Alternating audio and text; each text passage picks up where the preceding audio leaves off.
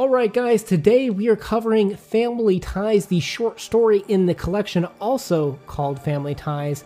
And let's talk about Carl Jung with the idea that the meeting of two personalities is like the contact of two chemical substances. If there is any reaction, both are transformed. Talking about that today with Clarice Lispector coming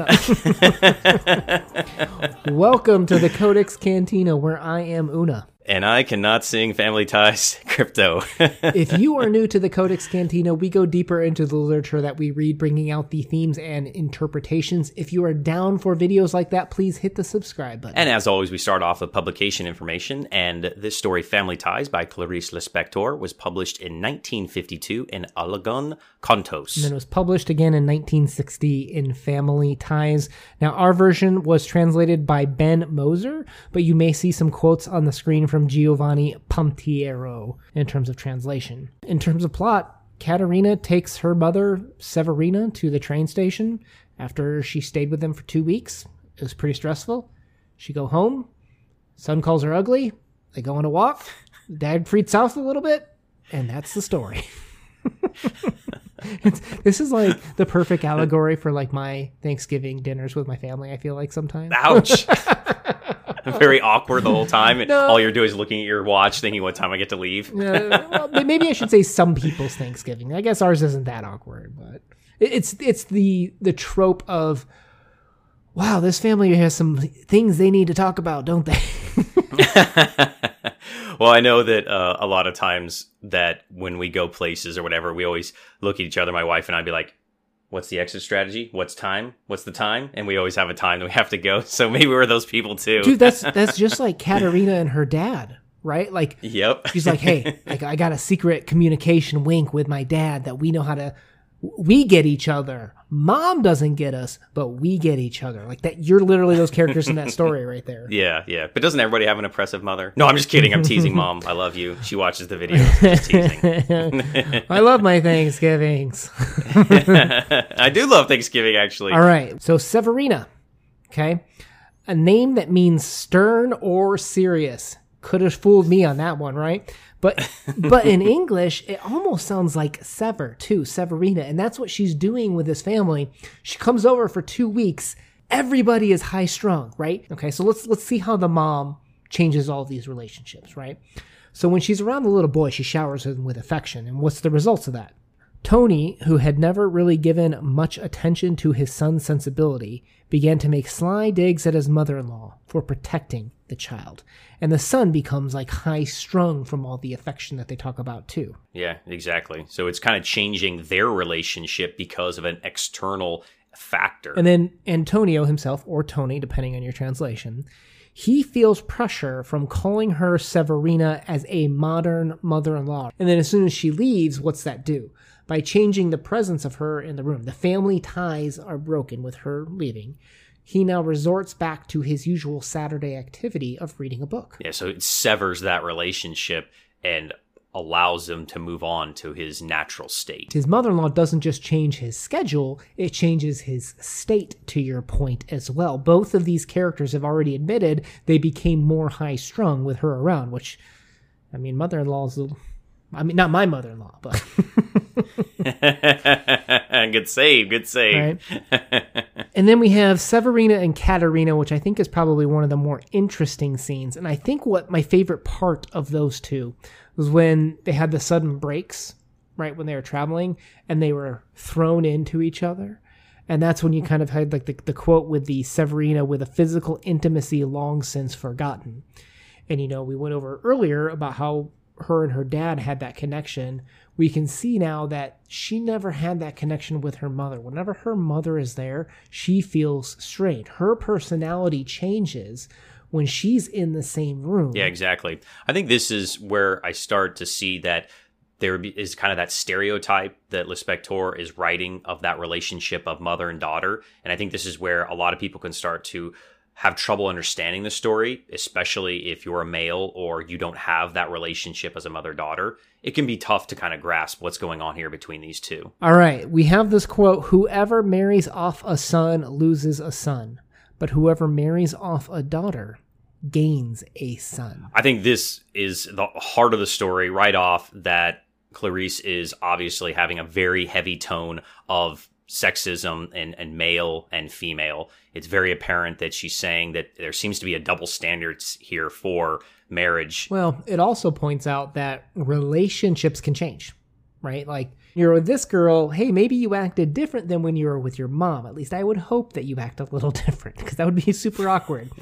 This, I feel like, is also recognizing that relationships can change based on who you're with at the time, too. Like, it's accepting the malleable form of who we are as people when we're around others. Is that a fair statement, too? Oh, for sure, definitely. And I think that this kind of hits on it, that based on your sex and who you're with, you will then wear these different masks, so to speak, and you will put on these different personas depending when you're around. And I know that I do this. I know that my wife has talked about do this, where we get into teacher mode when we're around people we don't know. So we no cursing, no bringing up things that are, hot button topics. And we go into this certain like vibe of how we're going to behave around certain individuals. We as an American society, okay, we prioritize individualism so much. I am who I am because of what I did. It has nothing to do with what was given to me or some advantage that was passed down. I, as an individual, earn things is so ingrained to everything that we do.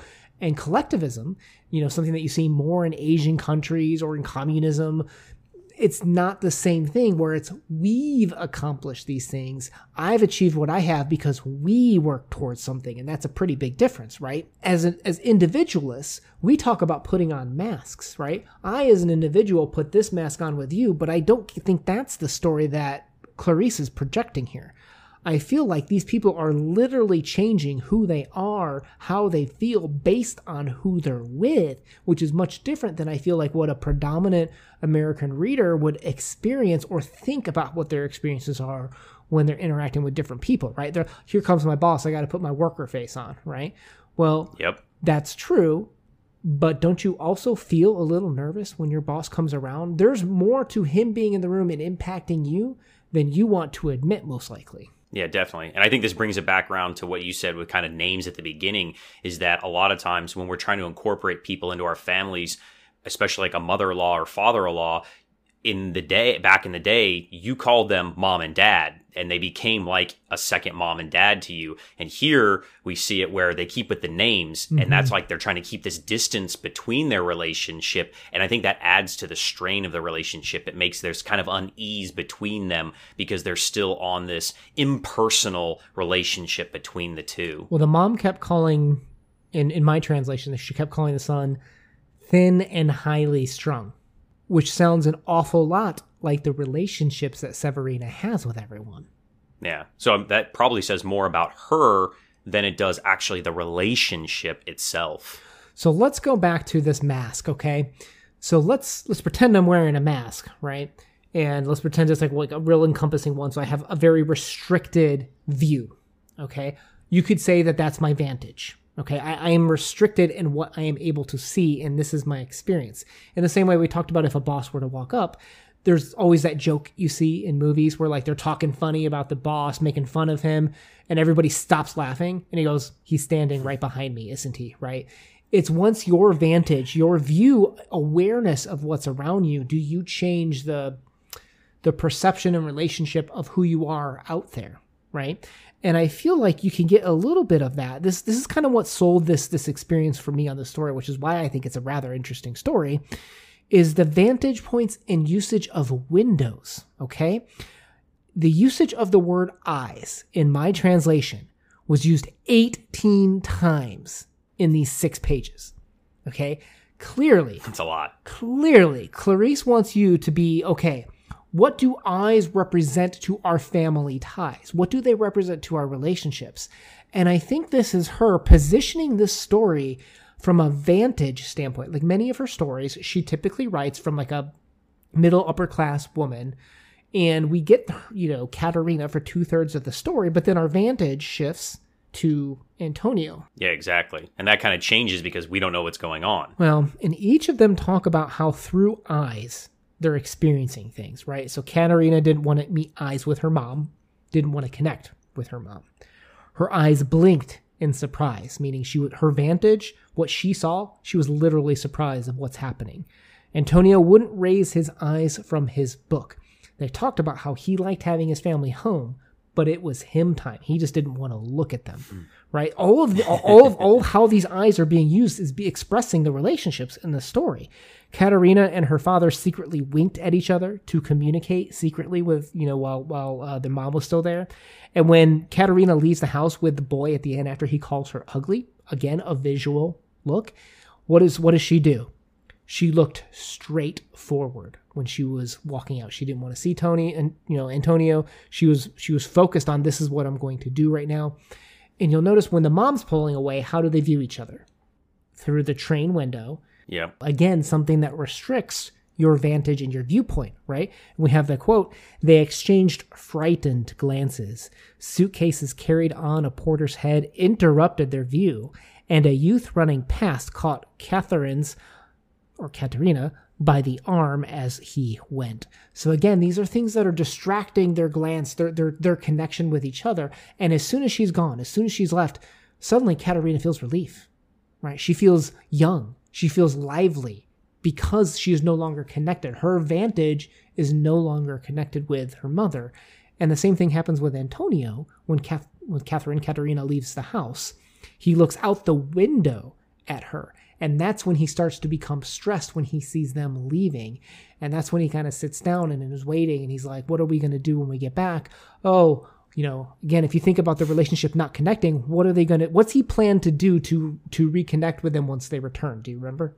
I don't remember. Go to the cinema where everybody's looking at the same thing in the same way that he wants them around, but he doesn't want to connect with them directly. His ties with his family is thin and highly strung too, in the same way that the son's being described.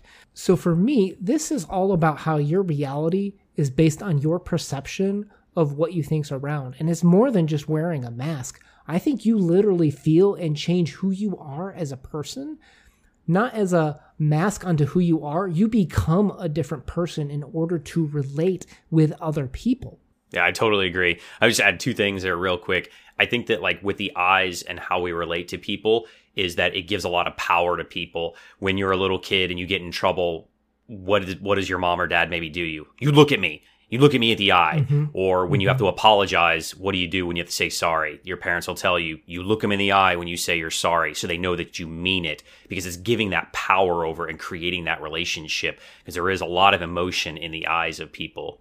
And the other thing I think that with this here is that your perception of who you're around can always change. Mm-hmm. I think a lot of times with like when you're around certain people, and we call this yuck with like your boss at work, is that it's not necessarily maybe how you will change, but what it brings out inside you. And I think that's one thing Lispector is trying to point out here as well, is that these relationships are going to show you the true you as you build those relationships with different people. Yeah, I definitely think this is a story, it's going to connect with some people that see that. I think it happens to everyone, and maybe you put a different opinion or word behind it. But I think this is a story that can help you dig to the deeper roots of what does it mean and why do you act differently between different people. I would say maybe in future stories we'll talk more. Maybe this isn't the best one to talk about feminism and that role, because she seems to have this element in all of her stories, right? Where the women in particularly 1960s, 1950s Brazil are more in a subservient role than a role of servitude of doing things for males. I think you see elements of that too, but she kind of almost flips it a little bit here with Antonio becoming a little bit more insecure when the mom takes over with the parenting and kind of takes the son out. I think you see a little bit of a commentary there too, with a little bit of a role reversal in terms of the woman taking over. Yeah, and that maybe she's saying, hey, you don't have to be scared of this. This is going to be okay. It's just depend on what your relationship with that woman is going to be, of whether it's going to be positive or negative. All right, guys, if you enjoyed today's conversation, please hit that subscribe button and make sure you leave down a family emoji if you had some fun with it. Crypto, what are your ratings going to be for this story today?